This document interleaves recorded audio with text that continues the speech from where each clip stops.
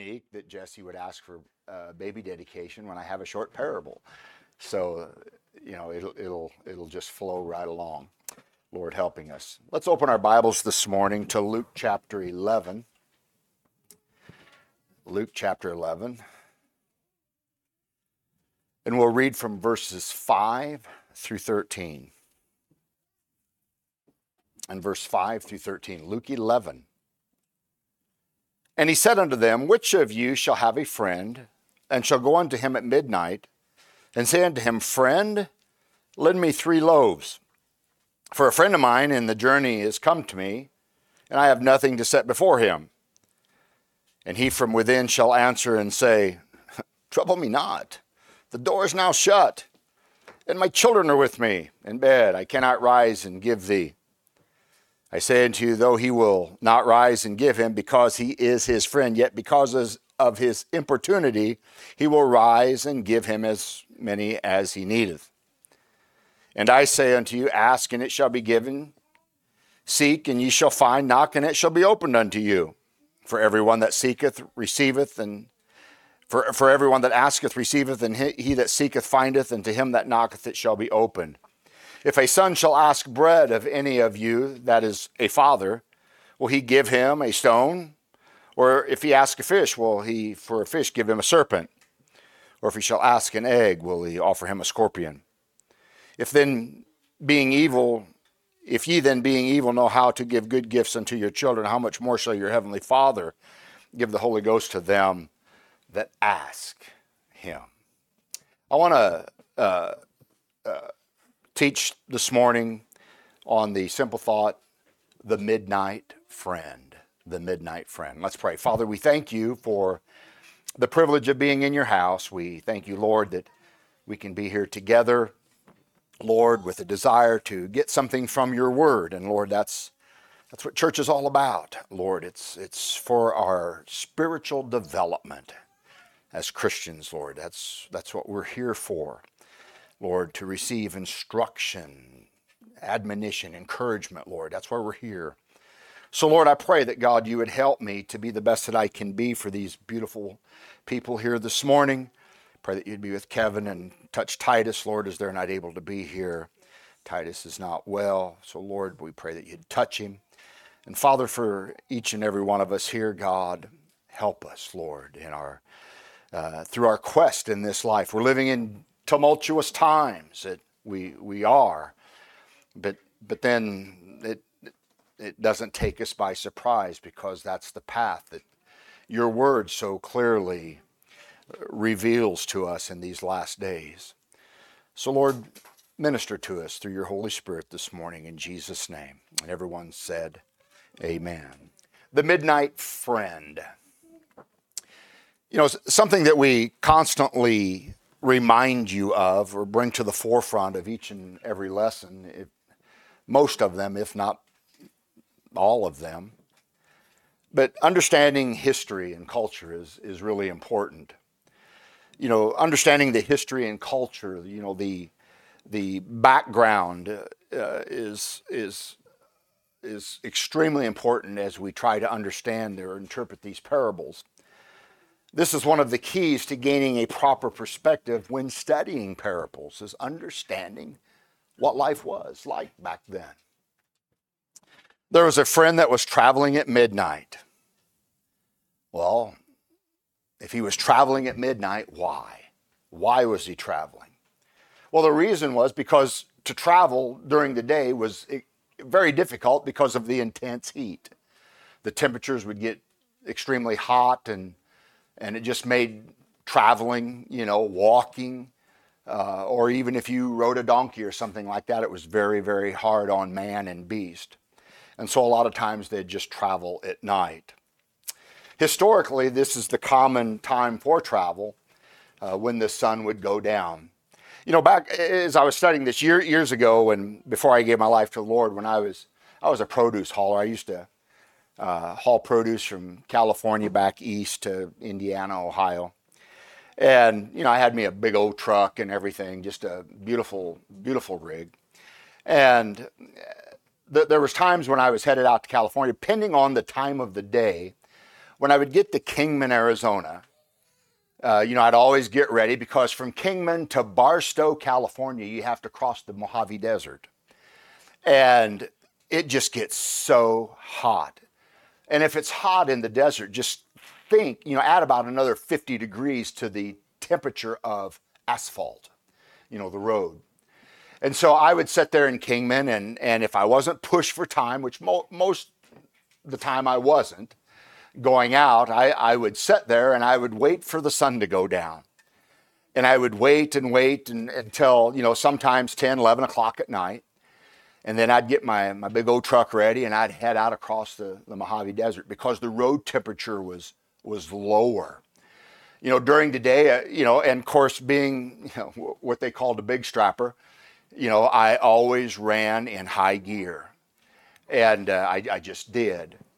And if you traveled the way that I traveled during the day, you would blow your tires because, that constant road temperature and, the physics of tires going around and the heat and everything, they actually produce a lot more air inside them. And so a lot of guys, they just blow their tires, or even in vehicles and so on, cars. And so I'd always wait till evening time so that I could really get with the program and not have to worry about my tires popping on me. And so, heat is an issue as it was, in their time. Historically, Hebrew Jewish people are extremely hospitable, and let me just kind of challenge you parents here, you young parents growing up here. This is an etiquette. Hospitality is an etiquette that we don't see much of anymore. I am such a proponent of house etiquette for people that visit. I love being a host, or my wife is far beyond me. She just goes to the nth degree in being a host when people comes. Everything has to be right for them. And it's one of those things that Debbie and I have always been that way. We simply have. We've always opened our home to whosoever comes. We've not tried to be stingy with anything that we have. We just try to, have a very high standard of etiquette when we receive visitors. But this is something that you can see in the Bible clear back in the life of Abraham. In Genesis 18, and I won't turn there, but you'll understand the context or the narrative there. The Lord was getting ready to destroy Sodom and Gomorrah, and he sent some people to Abraham. Matter of fact, it says, and the Lord appeared unto Abraham. And in those first few verses of Genesis chapter 18, Abraham said, well, come on in. And I'm giving you my paraphrase here. Let me wash your feet. Get in out of the sun, because the Bible says it was hot. And he brought them in and gave them refreshments. And he went to his wife Sarah and said, go kill a calf and let's feed these men. I mean, he wanted to take care of them. And that is something that etiquette is something that has been passed down through the years through Jewish culture. I think it's something that is very, very much needed, especially in the hour that we live, because we have a tendency to overreact to all the bad things that are happening around us. We lock our doors, we don't trust anybody and things like that. But, God gives us the ability to discern. And most of the time we don't have bad people coming to our homes. We have friends or somebody asking for instructions and things like that, or directions or whatever it may be. We had some of your VRBO people popped into our house the other day, and I met with them, and they said, we're looking for this address. And I didn't remember your address. And I said, well, what's the name? And they said, Wild Fowl Unlimited. And I said, well, that's the Streakstras, and you must be VRBO tenants here, the clients. And they said, we sure are. And I told them where your house was. You could see it from mine. And I said, let me tell you something, folks. You're in for the time of your life. It's a beautiful place. Didn't tell them about the tree house. But they got all excited and they left, and so I just trying to be people, but knowing the caliber that the Streaksters are, I knew that those people would definitely be in for a good time because of their etiquette, because of their hospitality and so on. When Mike and Anita was here, and I'm not trying to pat myself on the back. That's not my point here. I want to just show you how it's done. If you can do it, maybe you can't do it to the degree or don't see the degree that I see. But when Mike and Anita was here, they're dear friends, but even if you're just a friend, it doesn't matter, but when they came, we'd go different places. We went out for coffee, and I wouldn't let them buy, and we'd go out to eat, and I'd always tell the waitress, I said, I'm taking care of this. Don't listen to him. You and me, let me have this bill here. And finally, he just said, you don't let us do anything. And I said, I'm originally from Indiana, and the people from Indiana are called Hoosiers. And attached to that is what they call Hoosier hospitality. And I've always believed in that. Just being extremely hospitable to people that traveled far, especially 2,000 miles to see you. They have their own expenses, and it doesn't break us, to throw in a few dollars. And I'm not saying you have to be that extravagant.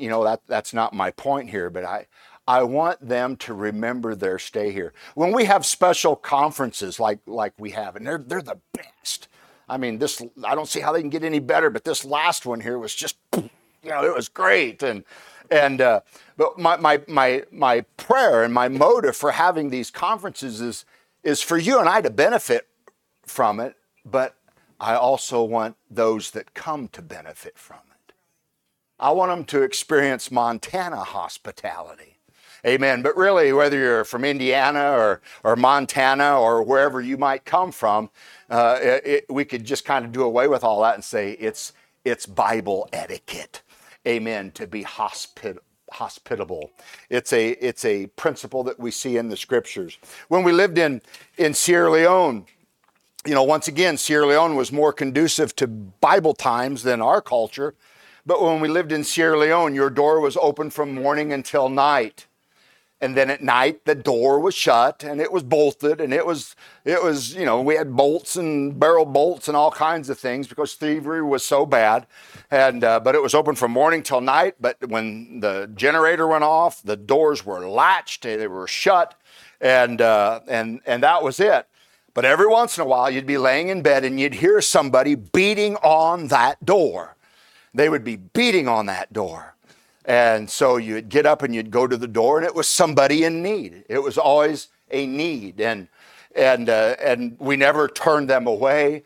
It's kind of like being, on the fire department. You get a call, and in the middle of the night, Peter goes through this just all the time. He gets a call at 2:00 in the morning, and he has to respond, and then he gets home and he just lays down, and then it goes off again, and he's got to run again, and that's kind of the way it was as a mission. You'd make a good missionary. That's kind of the way it was on the mission field.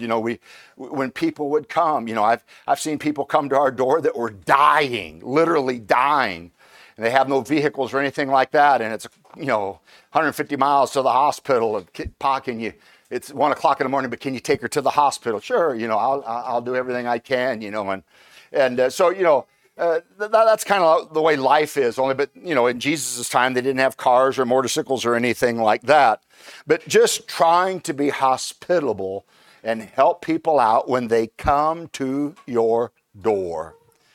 Therefore, if you just look at these 2 points here, why people travel at night, and the whole concept of being hospitable, the etiquette behind it and everything, just understanding those 2 points there will help you to see the meaning in this parable. Just knowing that. So that brings me to my second point here this morning. Let's talk about friends. Being a good host is a good character trait, once again, that we should cultivate. Homeowners here or people that rent, whatever it might be. It's a good character trait to cultivate. We have this thing in the Metzger family. You don't have to ask to come to our house for lunch or dinner or whatever. You just don't. Here a couple of weeks ago, we went out to eat, and Jessie and Angel showed up, and she said, well, Dad, that's the way we were raised, if you want to go out to eat, just show up, And so they were there, which we enjoyed it, and I just thought, yes, huh? Yeah, right on. And that's just kind of the way it's always been. If you wait for an invitation, this is the way I look at it. We're human, and sometimes things that you give place to the devil, and he'll put thoughts in your mind that are simply not true.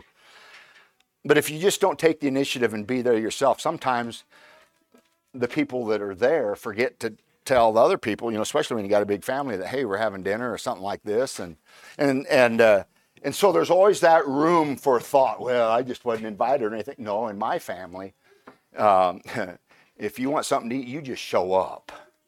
Because I reciprocate. I do it to you folks. I really do.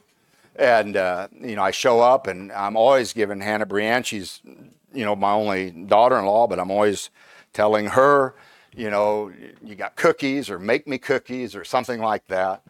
And of course, Leah being right next door, she just always asks me, do you want something to eat or coffee or whatever, And so I understand, this being hospitable is something hospitable that is being cultivated in our lives. How would you react to someone that came to your house at midnight and wanted 3 loaves of bread for another friend? Now you got to really keep focus on what's being said here. Somebody comes and knocks on your door and says, I need 3 loaves of bread for another friend. That's exactly what's going on here. Amen. The host was embarrassed that he had no leftovers to give to his friend, who was in need, who had traveled through the night. And so the potential for embarrassment was really great. It was there because in culture, once again, as we've already alluded to not be able to open up your door and offer something refreshing to somebody that comes to visit you is extremely negative. It's not good. Amen. Culturally, things were not looking good for this host. And from what I've read, they really take this serious. It wasn't good for the community. If you have somebody in that community that is not being friendly, and it casts a shadow on the entire community then, not just your house. Because everybody knows that this is the way we are as a people. My, if we could just take things like that and learn it. But our environment and all the things that go on around us really tie our hands sometimes. I want to give us somewhat the benefit of the doubt. It's really hard to duplicate that in the time that we're living here today. Well, what would you do if this scenario was literally happening to you today? What would you do? Okay, let's bring it around again. You're at your house, and somebody comes knocking on the door, and you're in bed. You're in bed. And he says, bang, bang, bang, bang. Open up. You're in bed, and you're talking through the door. It's not quiet when you're talking through the door. And the man on the inside says, hey, I'm in bed with my wife, my kids. From what I've read, that within itself showed that they were a poor, small home. Because they all slept on mats, they all slept in the same room.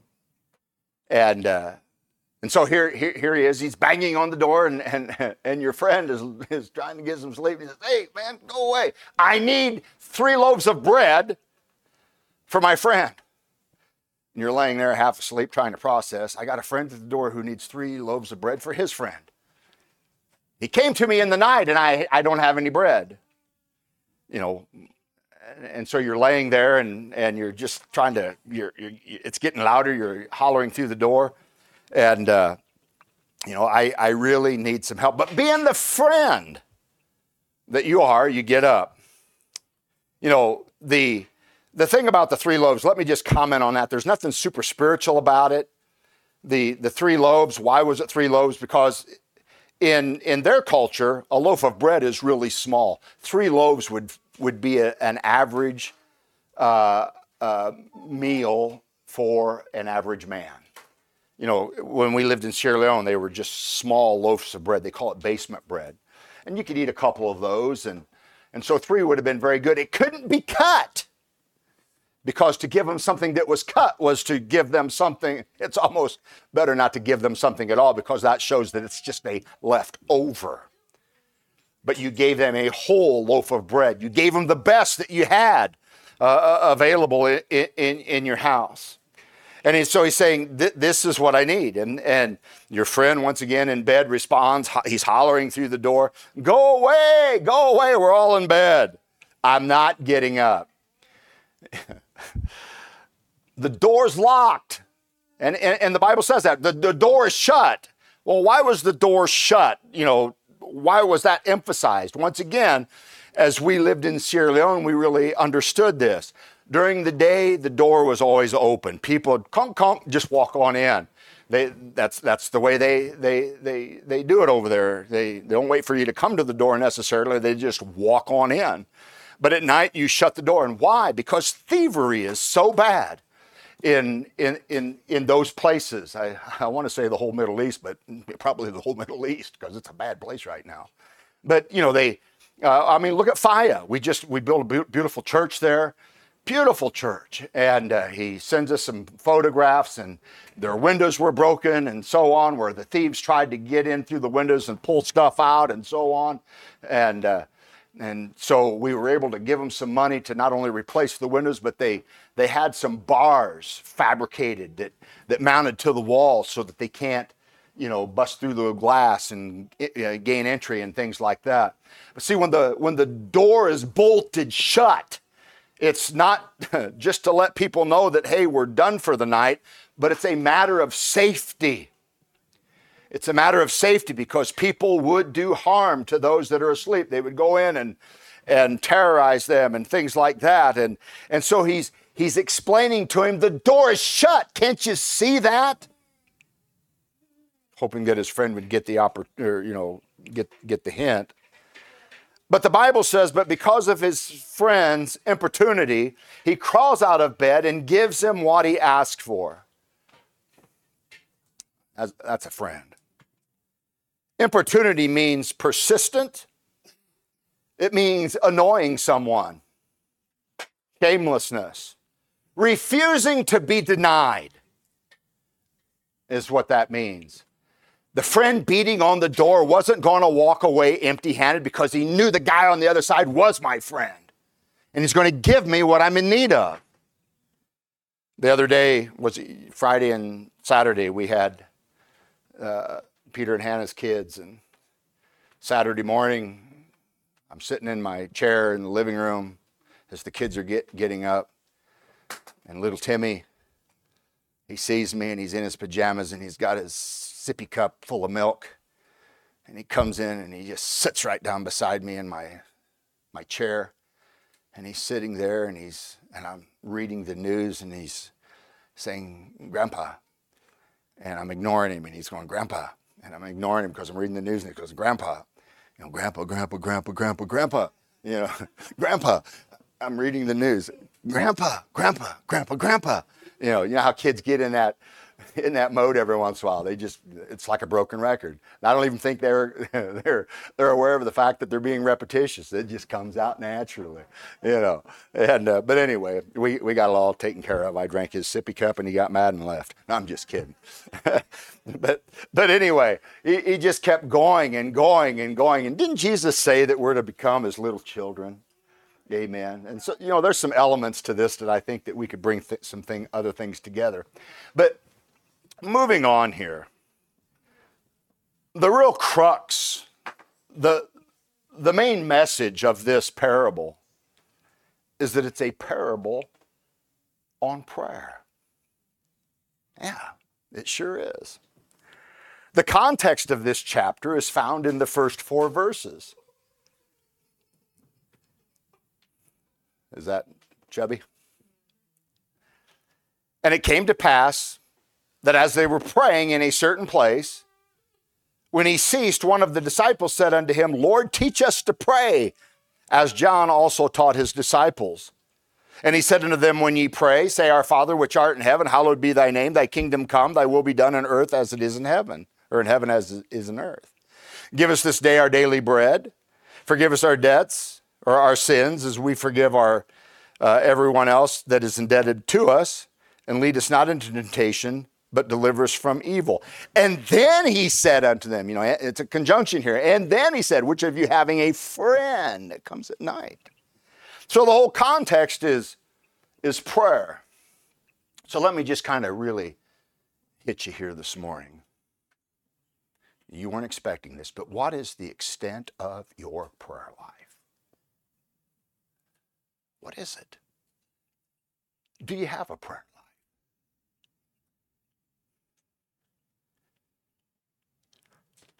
The Bible says, and I could go on, I remember years ago when we were in Lolo, when we were starting the church, we were at the community center. I went a year and a half, I believe. I still have all my notes. I went a year and a half teaching on prayer, how to pray. It's important. The Bible says, just to give you a couple of highlights, bullet points here. In Genesis 32, there was a man, you know the story of Jacob and Esau. Jacob swindled Esau out of his birthright and went and spent, 14 years with Uncle Laban and was moving out and was headed for his own place. And somebody said, hey, your brother Esau's coming. And Esau had like 400 men. Yeah, and Jacob thought, man, I am in for trouble. And so Jacob thought, he says, well, we'll break my family up into two divisions, because he had several hundred people in his, workers and family and so on, and his two wives. And so he said, we'll break them up into two different divisions, and we'll put some of the animals over here and some of them over here, so that if Esau overcomes us, he won't get everything, but we'll be split. So he's trying to strategically, militarily figure out how I'm going to survive a confrontation with Esau. He's mad because I took his birthright. And matter of fact, Jacob, he tells some of his men, he says, take 100 head of cattle and 30 camels and all these sheep and go ahead and say that it's a gift from Jacob, your brother. Jacob was so afraid. But then he gets to this one place. It was called Jabbok. And he walks away from everybody. And he goes down to this river, and a man appears before him. And him and this man get in a wrestling match. Personally, I believe it was Jesus Christ. It was a Christophany. That's me. But they get in this wrestling match, and they wrestle through the night. I mean, Jacob must have been a scrapper. I mean, they fight and they fight, they wrestle. Not fighting so much, but they're just wrestling. And finally, the other man says, man, let me go, for the day breaketh. And Jacob said, I'm not going to let you go until you bless me. And that other man touched the hollow of his thigh. Boom, just went in and touched his thigh. And Jacob, he was limping, but he still wouldn't let go. And that man that wrestled with Jacob looked at him in the face and said, because of who you are and the strength that you're showing and the determination, you're no longer going to be Jacob, a deceiver, but you're going to be Israel, a prince of God, willing to wrestle for it. There's a widow woman in Luke chapter 18. She lost her son and she wanted to be avenged. It must have been some murderous plot or something like that. But she went to a judge, and the Bible literally says, and this judge didn't fear man and he didn't fear God. Just kind of like the judges we have in America today. He had no mindset for compassion. But this widow woman, she was persistent. She was relentless. She kept going to him day after day after day after day. And finally, the judge that didn't fear man or God said, man, this woman is wearing me down. Give her what she wants. But then Jesus prefaces this widow woman's parable with this: men ought always to pray and not to faint. This woman's pleading just wearied that judge, wore him down. Read the parable. A Puritan pastor that I enjoy reading after, his name is J.C. Ryle, he put it this way, quote, prayer lies at the root of our practical Christianity, end of quote. Let me put it in my words. Prayer is a part of our daily routine as Christians. Amen. J.C. Ryle said once again, quote, if importunity succeeds so well between man and man, how much more may we expect it to obtain mercies we need in prayer to God, end of quote. If men are this way with men, how much more do you think God's going to be to us, his children? Thousands upon thousands of new Christians eagerly take up the habit of prayer for a while. But in time, their prayers get cold, and consequently they lay it aside, and it's no more an issue or a need in their life. You know, I was trying to do a survey this morning, or reading different surveys, and, you know, what causes Christians to quit praying? And I came up with three, I believe I had four. I have four main answers that people give why they quit praying as Christians. Number one, and this was kind of hard for me to understand. They're all really hard, but anyway, number one, they feel awkward praying to an invisible God. Really? But that's what a lot of people struggle with, and I'm not trying to make light of that. I'm really not, okay? But people just struggle with just going in to their closet or in bowing to their knees and at a chair or at an altar and praying to an invisible God.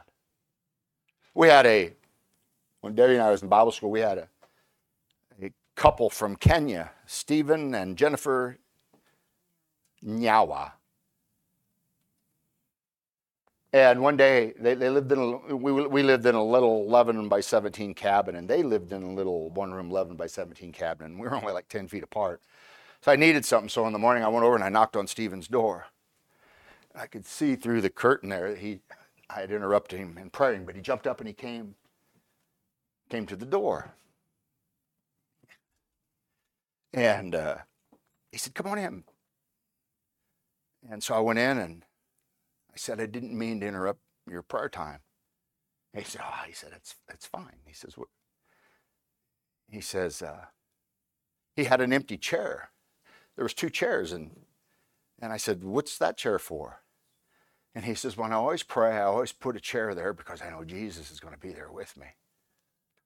I can't see him, but I know he's sitting there. I've never forgotten that. So many times when I pray in my office, sit down in a chair and say, Lord, this chair is for you. Never forgotten that. But some people struggle with praying to an invisible God. Second reason, I really don't know what to say. I really don't know how to pray. You know, that's what church is all about. Learning. You should know how to pray by attending this church. It's something that we don't circumnavigate. It's something that's extremely important. Number 3, and this is a big one. I can understand this one here. Too many distractions. I'm just too busy to pray. I've got to get up and do this and that and the other. It doesn't fit into my daily routine. Then you need to change your daily routine. Distractions will never go away, but you can control them. And here's the 4th one. My prayers are hardly ever answered. I pray and I pray and I pray. Or I've not pray and I pray and I pray, but I've prayed and my prayers weren't answered. As if God is supposed to jump at every time we click our fingers.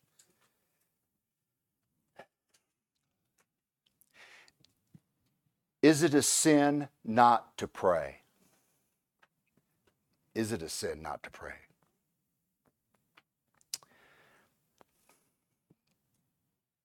Think about it. Is it a sin not to pray? Does a father want to hear his children talk to him? Up until the day my dad died, I enjoyed conversing with my father every couple of weeks, even though he lived in Indiana. I enjoy hearing from my children. I want to hear their voices. Because this is what prayer is all about. And this is what you got to get in your mind. Prayer is not about wanting and needing. Those are elements. But my primary focus in prayer is it's about relationship. I want to talk to my Savior. I want to talk to him. You know, the Bible says in Matthew 6, it says, but when ye pray, matter of fact, let me read you my King James Version. Let me read you mine. Matthew 6:6. But Mike, and I have all these words crossed out, and these are the ones I put in. But Mike, when you pray, enter into Mike's closet, and when you have shut the door, your door, pray to your Father, which is in secret, and your Father, which seeth in secret, shall reward thee openly. And this is over so many people's heads. He says, enter into your closet and pray to your Father which is in secret, and the Father which seeth in secret shall reward you openly. It doesn't say that he's going to answer you. It doesn't say that. You keep praying. You keep going to him in your closet, being consistent. He said, I'll show it to you in due time. I'll respond in due time. So what does that tell me? That when I'm in my closet, I'm cultivating my relationship with him. Man, I've had some pretty wild times in my closet. Literally. I've had times in prayer where I just knew without a shadow of a doubt he was in there. There's been times where I've turned to look because his presence was there. I just knew he was in here. I get so excited. Those times are very few and far in between. I was praying one time in our bedroom, kneeling at our love seat, and I was calling out to him, and I heard something, and I turned around and looked because I thought Debbie walked in the room, and it wasn't her. And so I buried my head back into the sofa. I said, God, I know you're here. And there it was again. But I didn't look this time. I just continued to love and enjoy his presence.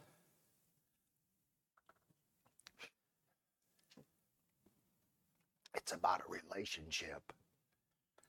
The greatest theme of Scripture is from Genesis to Revelation. It's a book of relationship.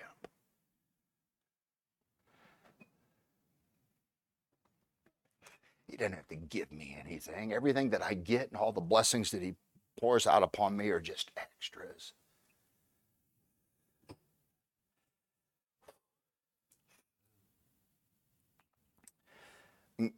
Prayer is not supposed to be a wishing well or a vending machine. We just don't pray to get something. We pray because we want to be with our Father. I read a story, I wrote it down and then I deleted it, but I'm going to give it to you anyway. This little boy saw the emperor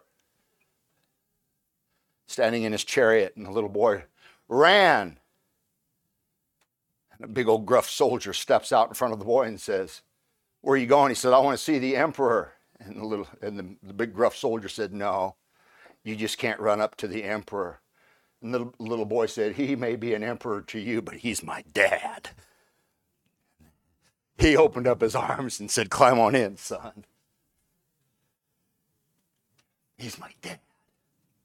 Woo! Glory be to God. 1 Thessalonians 5:17 as I wind down here. Pray without ceasing. Pray without ceasing. Prayer is more, I try to pray every way imaginable, and I've done it every way imaginable, and I still do it every way imaginable because I believe in variety, and I've concluded with this, that man, just walk in a mode of prayer. I read where a German doctor, a German physician, he so wanted to pray without ceasing that he carried an alarm clock with him, and every 5 or 10 minutes, that alarm clock would go off, and regardless of what he was doing, it wasn't like he had to find a place to bend his knee or anything like that, but whatever he was doing, he'd just take a moment to call out on God, but he did this, he just did this over, that's a little extreme, but this is what they said.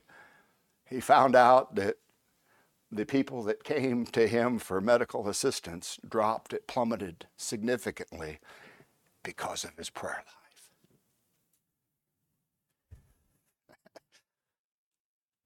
Luke 21:36, watch therefore and pray always.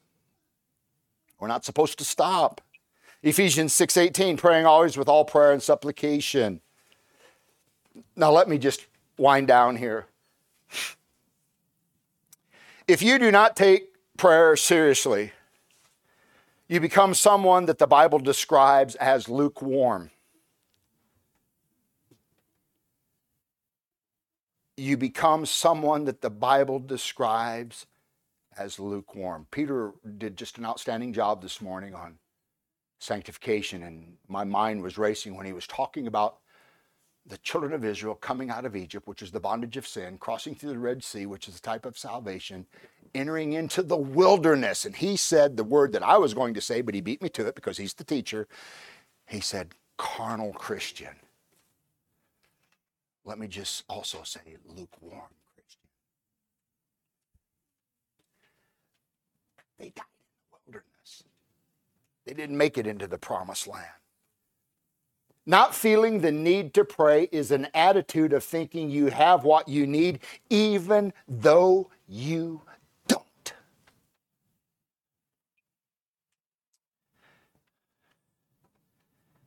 To not pray makes you a prime candidate for temptation and sin. That's what Jesus said in Matthew chapter 6. And even, does he say that in 11? Yeah, and lead us not into temptation and deliver us from evil. So if you're not going to pray, temptation and evil is always going to be at your doorstep. Jesus said in verse 9 and 10, he said, and I say unto you, ask and it shall be given you. Seek and ye shall find. Knock and it shall be opened to you. For everyone that asketh receiveth, and he that seeketh findeth, and to him that knocketh it shall be opened. I wish I could have brought my journal here this morning. I keep a prayer journal. It really encourages me. And I'll write stuff, everybody in here is in my journal. Everybody. Nobody's exempt from this. And I'll write things or see things in your life or whatever it may be as a pastor, a friend. And I'll write things in my journal. And when I see something happen that I've been praying for, I write something in red ink. If you went like this to my journal, it's so full of red. So full of red. And you might be thinking, well, God answers all those prayers. He does, but then he doesn't. As my wife said this morning in Sunday school, when we were exploring another church and exploring building and things like this, God kept shutting the door. That's an answer to prayer. It's in red. You see. It's not about he doesn't hear me. It's not about he doesn't care. No, it's all about, are you praying the will of God for your life? Let thy will be done, oh God. Amen. My last statement is this. A Christian's standing before God is always measured by their prayer life. A Christian's standing before God is always measured by their prayer life. When Rich and Cindy Goldeisen were here a couple months ago, I heard him preach a message. That is a praying man. I heard him preach a message 30-some years ago at an alumni convention. And he preached on prayer. And he said, when I get to heaven, he said, I want to be able to walk into heaven and people go, hi, Rich. I know that man. There's Rich Goldeisen.